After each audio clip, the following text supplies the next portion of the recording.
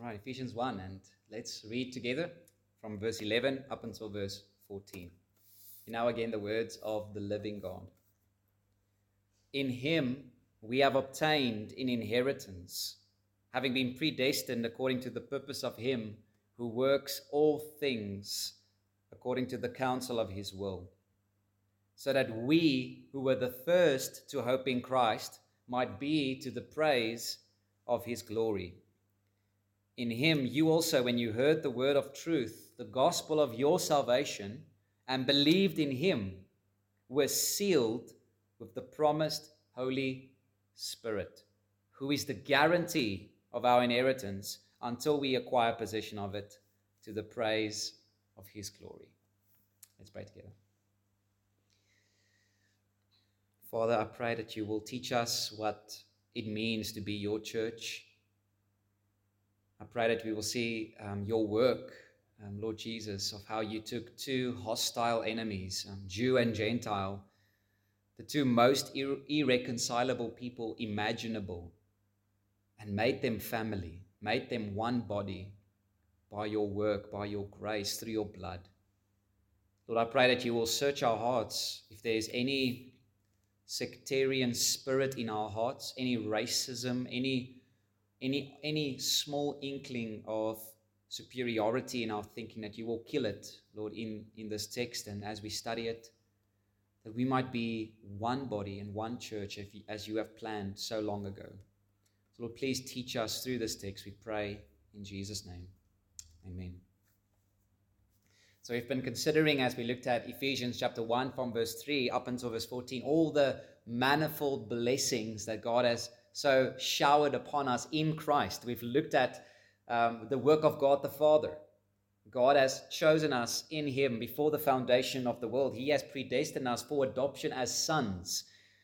And then we've looked at the work of God the Son. We have seen that in him we have been redeemed by his blood. He has forgiven us of all our sins. God has revealed to us his plan. He's given us wisdom and insight to know that one day he's going to unite all things into Jesus. Jesus, when he comes back, he will bring ultimate peace. And now we're really looking at, it's now moving from God the Son to God the Spirit. You see, our Father, Son, and Spirit is all throughout this text. And here we now see the work of God the Spirit to seal us as believers and to make us one, to make us a church. So it's specifically really the Holy Spirit's work that makes this, that brings us together from different backgrounds, different languages, and makes us one. And one of the work of the Spirit that we will see in this text is the security he gives us. So that the language of being sealed, it says he is the guarantee of our inheritance. So one of the crucial aspects of the Holy Spirit that he gives us is security and assurance. Assurance to know that we will make it. But there's another point Paul makes in this text that is almost subtle, but it's still one of his main emphasis.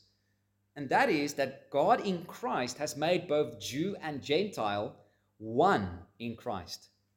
And where we see that is in the subtle changes in the pronouns. Okay, so notice again, as I read it, notice the shift that Paul makes in the pronouns of verse 11, 12, and 13. So 11 he says, in him we have obtained an inheritance. Okay, and then again verse 12, so that we who were the first to hope in Christ ought to be to the praise of his glory. But then in verse 13 he switches. He says, in him you also. You see the shift there? So it begins from we were the first to hope in Christ, but then it says, but you also. When you believed in Christ, you were sealed with the promised Holy Spirit. And I believe that shift, the we, when Paul says the we, he's actually mainly thinking of Jewish believers, those who were the first to hope in Christ, those were the Jews, and then the you are the Gentiles that have received the word of God after Christ ascended. Remember, the early church was just Jewish, right? And the very first church was just a Jewish church. And it only took a long time for the church to realize, whoa, okay, the Gentiles can be added to this new body. And we know that this is Paul's thinking because of what he writes later. Just turn over to chapter 2 quickly and verse 11 to 13. Here he makes this you emphasis very clearly defining it as Gentiles. Listen to chapter 2, verse 11. It says, therefore, remember that at one time, you Gentiles in the flesh, called the uncircumcision by what is called the circumcision, which is made in the flesh by hands. Remember that you were at that time separated from Christ, alienated from the commonwealth of Israel, and strangers to the covenants of promise. Do you see? And look at chapter 3, verse 1, the same thing. It says, for this reason, I, Paul, a prisoner of Christ Jesus, on behalf of you Gentiles. So when Paul says you, it's very clear that he is thinking primarily of Gentile Christians. But this is astonishing. These truths that we're going to look at, that Gentiles are now part of the church, that we are fellow heirs, is amazing. Because Jews and Gentiles were hostile enemies of one another. They hated each other. They couldn't be together. And now Paul says that not only are the Gentiles also saved, but they are fellow heirs, members of the same body. It's like saying today, like the Afrikaner boer. Okay, think of the most khaki shorts Afrikaner boer that you can imagine is one family with Julius Malema, with the EFF. And they say, here's my brother. When you think of that like that, that is impossible. That cannot work, right? It's enemies, right? And the same thing, like now, but this is what Jesus has done. He's come in and he's took two completely opposite people that were not just hostile to one another for ethnic reasons. So we will be tempted to make it a matter of race. It was not mainly a matter of race that made Jew and Gentile enemies, but of religion, impurity. The Jews came out of Samaria and they would dust off the dust from their feet of the unfilthy, unclean dust of Samaria. You see, so it was like, I don't want to be part of those pig-eating, uncircumcised people. They are condemned. And here comes Christ. He comes and he breaks down that wall of hostility between the two most radical enemies you can imagine. And this is good news for us because this is what God wants for us. He wants grace to penetrate your heart so deeply, so overwhelm you about how sinful you were, but yet how God freely forgave you, that when you look at your enemy, that you say, I'll forgive you too. How could you do otherwise if you really know how much God has forgiven you? So this afternoon, we're going to only focus on that emphasis in the text. And then next time, we're going to look at Ephesians, Lord willing, look at the role of the Holy Spirit and look at that beautiful blessing of being sealed. So in this text, I can see at least five reasons why both Jew and Gentile are now one in Christ in this text. And here's the first reason. First reason, Paul simply states that Jews and Gentiles are now one because they receive the same inheritance. Because Jew and Gentile now receive the same inheritance. Notice again, Paul makes this clear in verse 11 when he says, in him we have obtained an inheritance. All the Jews clap hands. Amen. That is ours. Right? Son of Abraham, son of David, that belongs to us. But then in verse 14, he shifts, he says, who is the guarantee of our inheritance until we acquire possession of it. So there he was including now the you of verse 13, which is the Gentiles. This is now our inheritance. This is amazing. Or like Paul would say in Romans 11, that we have been grafted in to the Jewish tree by God's grace. Now think about the logic. If two people receive the same inheritance, it means they are part of the same family. They are either siblings or they are adopted, right? Someone has been adopted. And in our case, we've been adopted. We've been predestined by the Father to be adopted into his family. This was always God's plan from the beginning. And that's exactly what Paul writes later. Just turn over again to chapter 3, verse 6. I think 6 is like the atomic bomb of this truth. It says, this mystery is that the Gentiles are fellow heirs, members of the same body, and partakers of the promise in Christ Jesus through the gospel.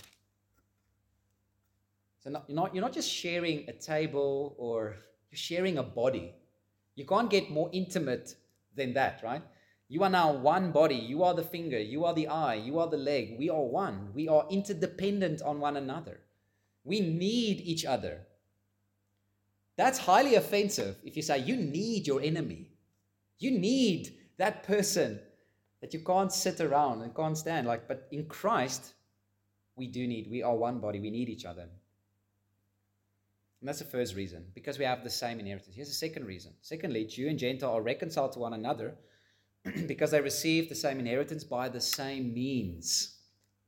We receive the same inheritance by the same means, namely faith in the Son of David and the Son of Abraham, the Lord Jesus Christ.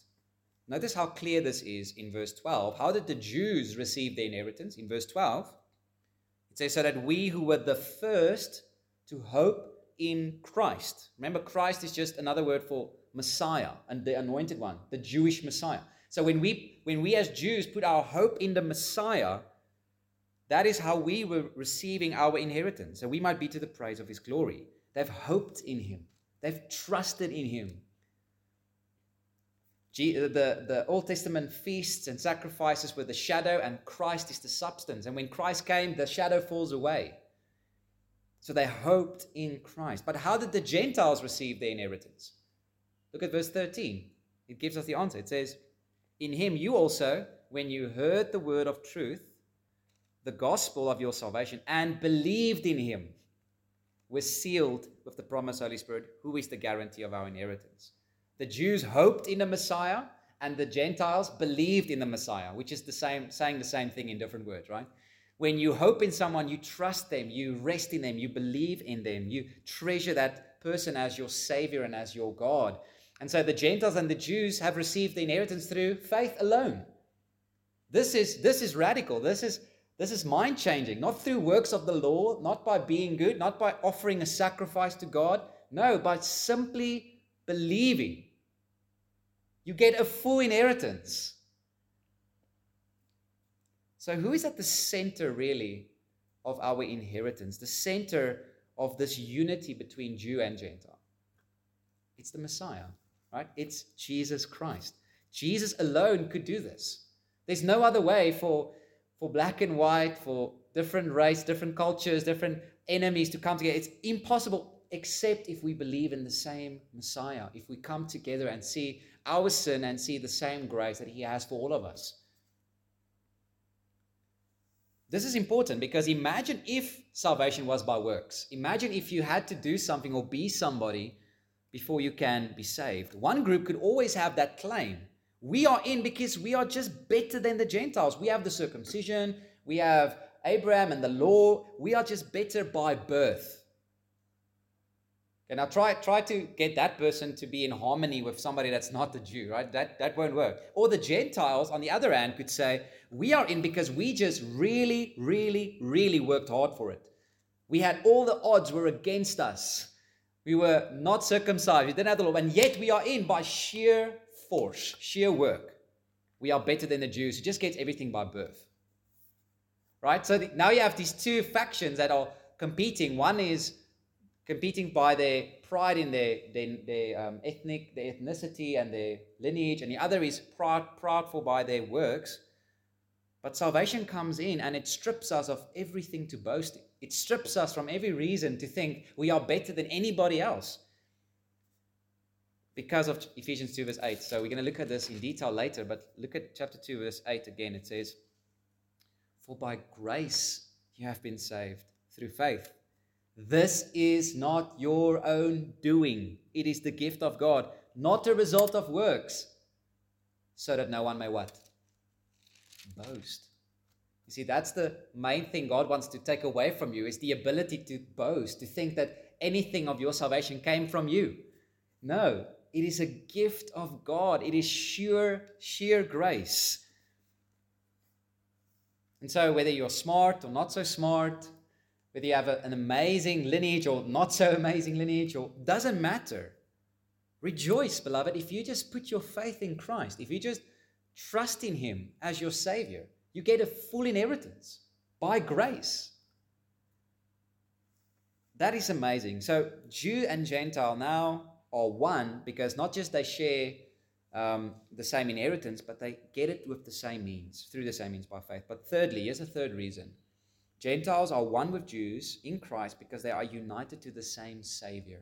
So we've already alluded to it, but I just want to emphasize it again in verse 11 and in verse 13. Notice in verse 11, again, how it's not just believing the gospel, but it says, in verse 11, in him. The first two words there. We receive this inheritance by being united to Christ. Look at verse 13. In him. Remember, this is really a very key phrase right through from verse 3. We get everything by being in him. In Christ, in him. And so Jew and Gentile are one body because we are united to the same head. One Christ, namely Christ. How beautiful that we have already a foretaste of this unity in the church, of being one in Christ. To see people like an Afrikaner, a Zulu, a Xhosa, I know there's a click there, but I can't do it, I apologize. Xhosa in English, coming together and we love one another and we really care for one another. We are affectionate. We look at each other and say, my brother, my sister. That's not natural. We are equals in Christ. Or to use Paul's language in Galatians 3 verse 28, he says, there's neither Jew nor Gentile. There's neither male nor female. We are equal in Christ. It's an amazing, amazing thing. So if I were to ask you, who is your people? What would be the first reaction in your heart, right? Okay, now we still do keep our culture, our language. We're not saying that we lose that. You're a Jew or a Gentile and you're always going to be that. But our people is not firstly our culture or our skin color or our language or our tribe.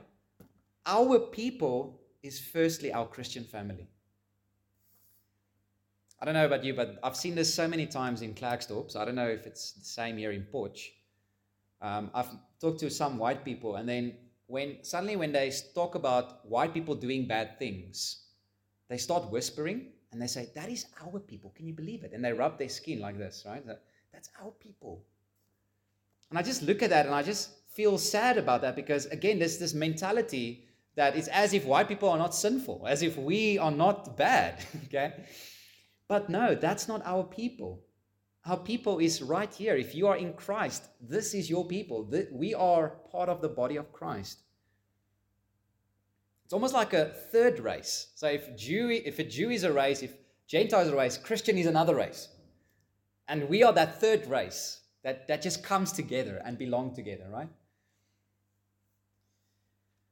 So that's a third reason. We share the same Savior. Here's a fourth reason. Jews and Gentiles are united because we receive the same sign of the covenant, namely the Holy Spirit. We have received the same sign of the covenant. Verse 13, I think this is one of the key ideas of verse 13. It says, in him you also, when you heard the word of truth, the gospel of your salvation, and believed in him, were sealed with the promised Holy Spirit. So Paul says, the moment you believe, that's the moment you receive the Spirit. You're sealed with him. So there is a teaching that says you can be saved, but you only have to receive the Spirit maybe at your baptism of the Holy Spirit or something like that. But this text destroys that and says, no, listen, when did you receive the Spirit? When you believed. It's by faith that we receive the Holy Spirit. And that is the sign that we belong to God. So one of the emphasis of that word sealed is to point out authenticity. So I would write a letter to you and I would seal it with my ring. And as you receive that letter and you see the sign or that letter has been sealed with my ring, you know, oh, that's that person's letter. I know it's authentic. I know it's not some kind of a fake letter or counterfeit. It's the real deal. And in the same way, when it says Gentiles are sealed, it says God has put his seal upon them, that they are his people, that they are the real deal. They're not some kind of a second-class, second-handed Christian. No, because they have received the Holy Spirit, that's the evidence that they are fully God's people. Notice how Paul describes, there's a little adjective he uses about the Holy Spirit. I just want to look at it in verse 13. It says, we were sealed with the promised Holy Spirit. So you can take promised in two ways, either looking back or looking forward. So promise can either refer to that the Holy Spirit has been promised in the past, and now he's been poured out and received by the church. Listen to Joel chapter 2, verse 28. So this is an Old Testament promise that God would pour out his Spirit. Listen to Joel 2, verse 28. It says, "It shall come to pass after that I will pour out my Spirit on all flesh. Your sons and your daughters shall prophesy, your old men shall dream dreams, and your young men shall see visions." So it's an Old Testament prophecy, and then Acts chapter 2 shows us that's where it was fulfilled, right? Jesus also promised the Holy Spirit to his disciples. Listen to Acts chapter 1, verse 4 to 5. It says, "While staying with them, he ordered them not to depart from Jerusalem, but to wait for the promise of the Father." You see, so again, the promised Holy Spirit, which he said, "You heard from me, for John baptized with water, but you will be baptized with the Holy Spirit not many days from now."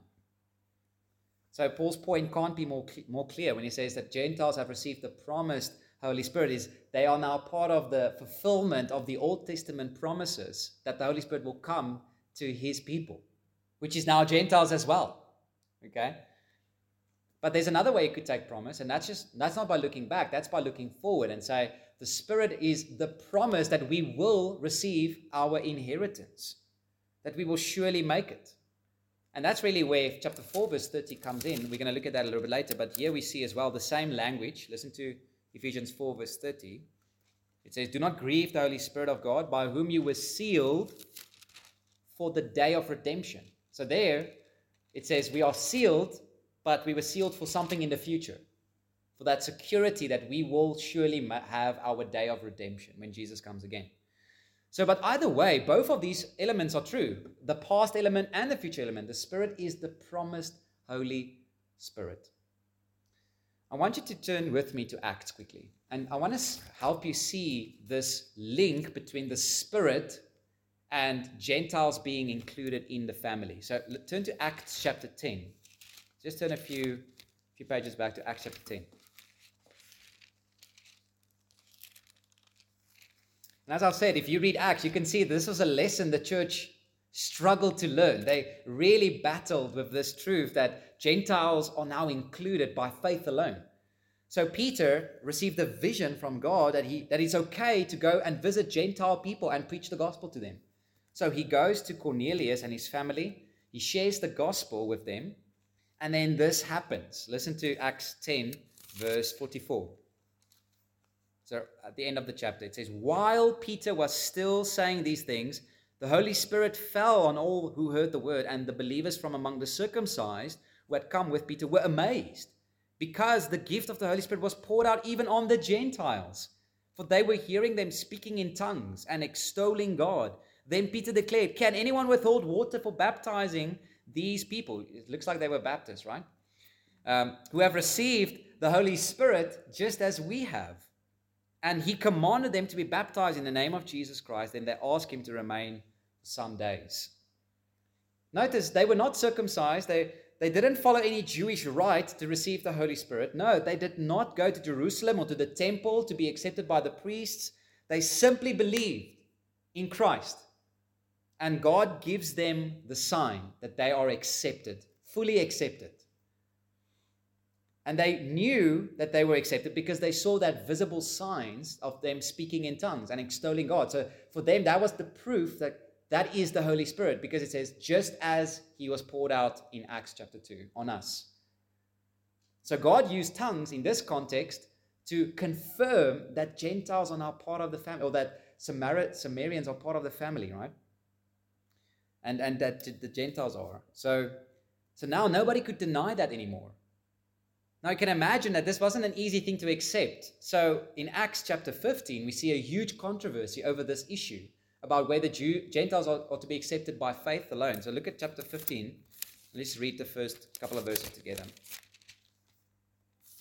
Acts 15 from verse 1, it says, "But some men came down from Judea and were teaching the brothers, 'Unless you are circumcised according to the custom of Moses, you cannot be saved.'" See, so some Jews couldn't accept just to believe. That cannot be right. You must be circumcised. You must become a Jew. It goes on.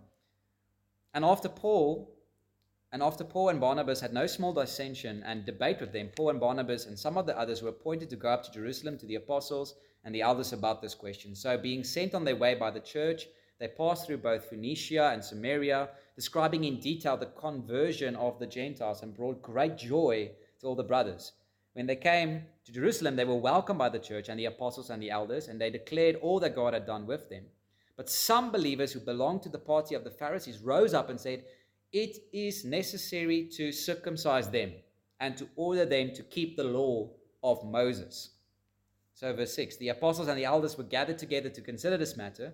And after there had been much debate, Peter stood up. The same Peter that saw the first time. Listen again how he connects this. He says, Peter stood up and said to them, "Brothers, you know that in the early days God made a choice among you that by my mouth the Gentiles should hear the word of the gospel and believe. And God, who knows the heart, bore witness to them." How? By giving them the Holy Spirit, just as he did to us. And he made no distinction between us and them, having cleansed their hearts by faith. You see? That was one of the arguments. You see how influential the sign or the giving of the Holy Spirit was for Peter or for the early church? Like, that was the proof. That was the evidence that Jew and Gentile now one by grace through faith in the Messiah. So how could we now reject them as some kind of half-saved, half-citizen, half-Jew, or whatever you want to say that? Because they received the Spirit just as we did. Or as Peter said in verse 9, when he says, God made no distinction between us. No distinction. That is quite incredible, right? Now, just to clarify, I do not believe or think that these passages teaches us that you have to speak in tongues, otherwise you are showing that you don't have the Holy Spirit. That's not what the book of Acts and these contexts are about. In fact, 1 Corinthians 12 at the end says, do all prophesy? Do all speak in tongues? And Paul says, no. Not everybody has, but God had to make it so clear to these Jewish believers that they are included, that he gave them visible signs, and that was tongues, to show that they are now part of God's people. That's why these signs were consistent with the giving of the Spirit. Because this church was struggling. This church was really battling with this truth. So, beloved, you can rest assured that you are fully God's, that you are fully His, that you are fully His child if you simply believe in Christ. Now, as we turn our way back to Ephesians, let's look at the last reason that we can know why Jew and Gentile can be one. And that is because both now, Jew and Gentile, we both have the same end purpose. The same end purpose with the Jews. And that is simply to the glory of God. I think Paul wrote it the way he writes this section deliberately. Because in verse 12, he says, look at verse 12 again, it says, so that we who were the first to hope in Christ might be to the praise of His glory. And some people want to say, of course, we are Jews. Of course we are to the glory of God. We are the elect. But then at the end of verse 14, Paul says the same thing, and he applies it to the Gentiles when he says, the Spirit is the guarantee of our inheritance until we acquire possession of it to the praise of His glory. Gentiles, as God's people, are meant to be that light to the nations, a city on a hill, God's holy people, His chosen race, to represent Him in a dark world for His glory and for the good of the nations. So this is really a humbling text. Can I say it bluntly? It's not about you. It's not about being Afrikaner. It's not about being a Zulu or a Xhosa. It's not about that. As good and glorious as your culture is, it's not about that. It's about God. It's about His glory. And in Revelations 5, we see that picture in Revelations 5 verse 9 when it says, and they sang a new song saying, worthy are you to take the scroll and to open its seals, for you were slain, and by your blood you ransomed people for God from every tribe and language and people and nation, and you have made them a kingdom and priests to our God, and they shall reign on the earth. So let me close with a few applications, just to make it as practical as I possibly can. So firstly, this text should show you the great sin of refusing to love another Christian, another brother or sister. See the seriousness of that. See the great sin of racism. There is absolutely no place for racism in the heart of a Christian. Nothing. Of all people, we're supposed to be the most humble because we know who we are. We know what Christ has done. We know how He's made us one by grace. We were the complete strangers. We were the ones outside, and we were accepted by God into His family. So shall we treat strangers any way different than God has treated us? If we were slaves of sin and God has adopted us into the family, shall we be hateful to people outside of our country, the people who come from the outside inside? This also means, and I think this is why the Bible places such a big emphasis on forgiveness, especially between Christians, especially in the family. Forgiveness. We need that. We need to give one another that grace to protect our unity, to protect our family. Where forgiveness dies, relationships stop immediately.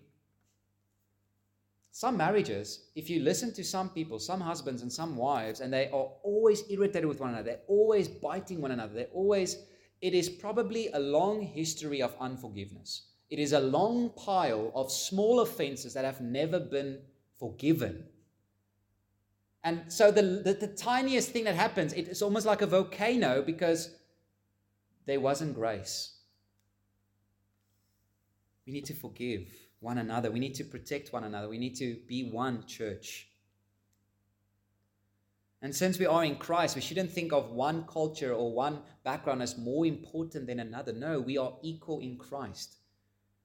We should never look down on someone because they are from a different background or different culture.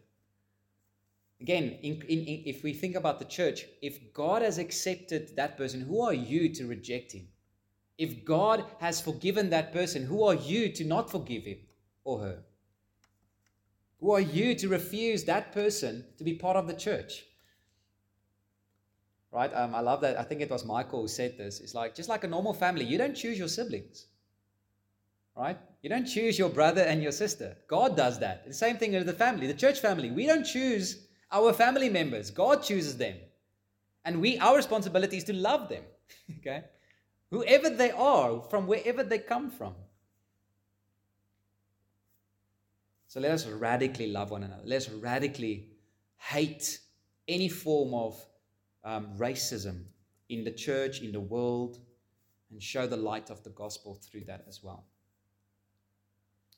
Let us not separate what God has joined together. Right? That's not just true of marriage, that's true of the church as well. Secondly, if this is true, if we are full and complete heirs, then another application is just to simply rejoice. Rejoice in this reality that you are a full heir of your inheritance that is coming. Beloved, how good news is this for you and for us who are in Potchefstroom? Look around you.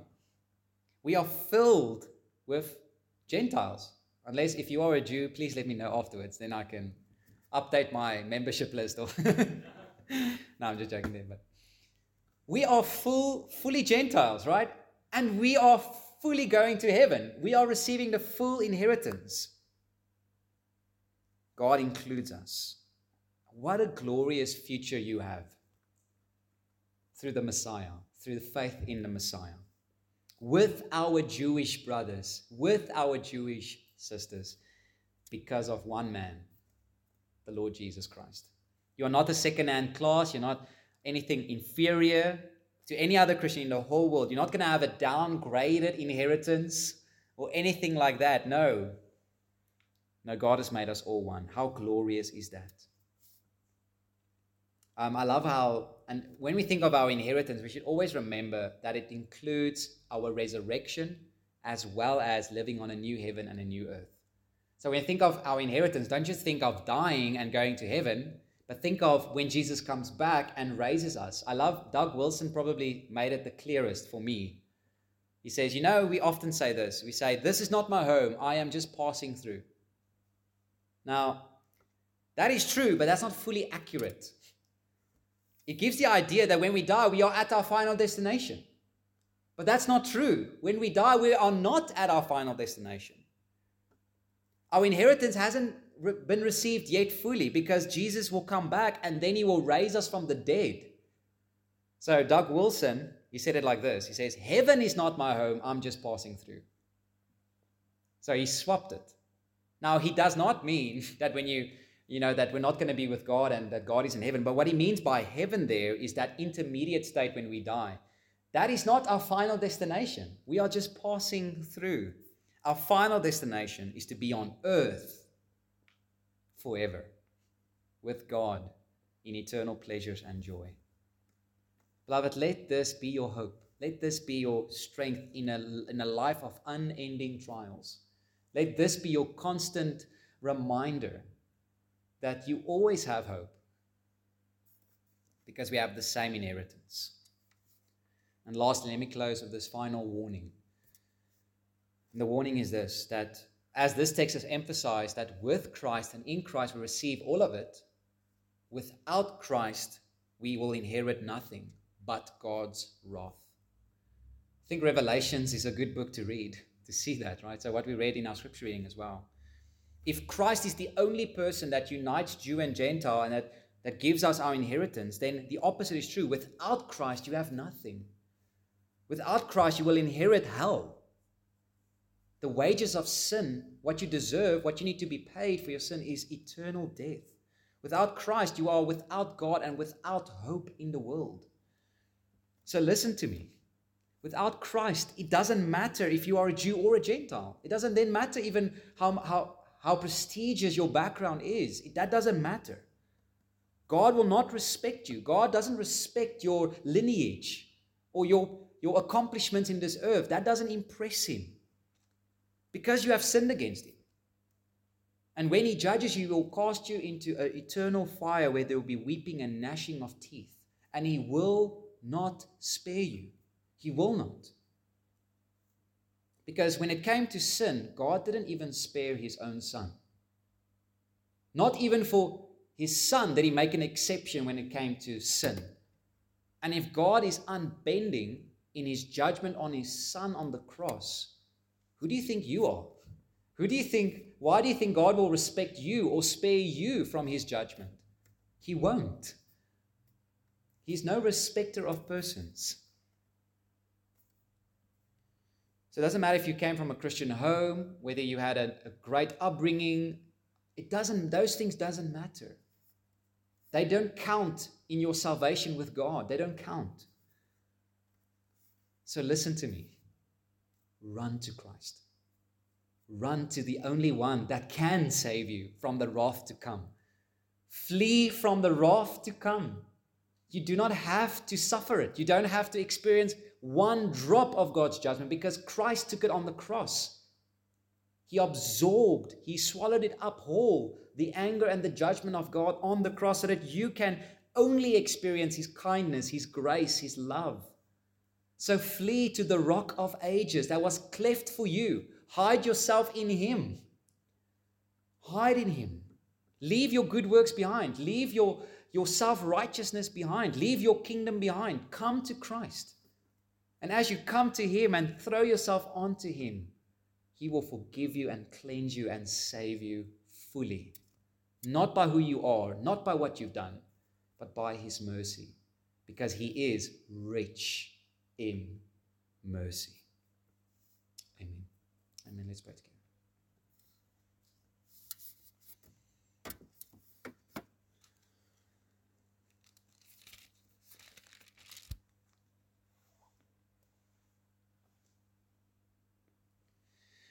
Father, thank you for your unending patience with us. Lord, as your word says, your kindness is meant to lead us to repentance. It's meant to humble us. Lord, as we see in this text and as we see in the book of Romans, that whether we are Jew or Gentile, all of us have sinned and all of us have fallen short of the glory of God. But thank you for the Savior. Thank you that there's a way to be forgiven and that you delight to forgive us. that you are not a God who is reluctant in any way to receive sinners into your family. Oh Lord, it's the opposite. You delight, you rejoice like the father in the prodigal son. You run to the sinner that comes. Lord, I pray for us as sinners that we would run to Christ. As the great hymn also says, that we won't look to riches or man's empty praise. Thou my inheritance, now and always. Lord, we pray that you would be our joy, that you would be our treasure, that you would be our inheritance, so that we could lose everything and still be joyful because we have you in the midst of our grief, in the midst of our sorrows. Lord, I pray for our church. I pray for Heritage Baptist Church. I pray that we would be a church that beautifully reflects your unity. Lord, we are coming from so many different and various backgrounds, Lord, and I pray that you would please humble us as a church and always keep Christ in our view, and so that we would love one another earnestly, love one another not hypocritically, but love one another from a pure heart, that our love would be genuine for one another as we care for one another as our brothers and sisters in Christ. Lord, please use this text to further work in us and through us and to build your church here. Lord, we pray this in Jesus' name.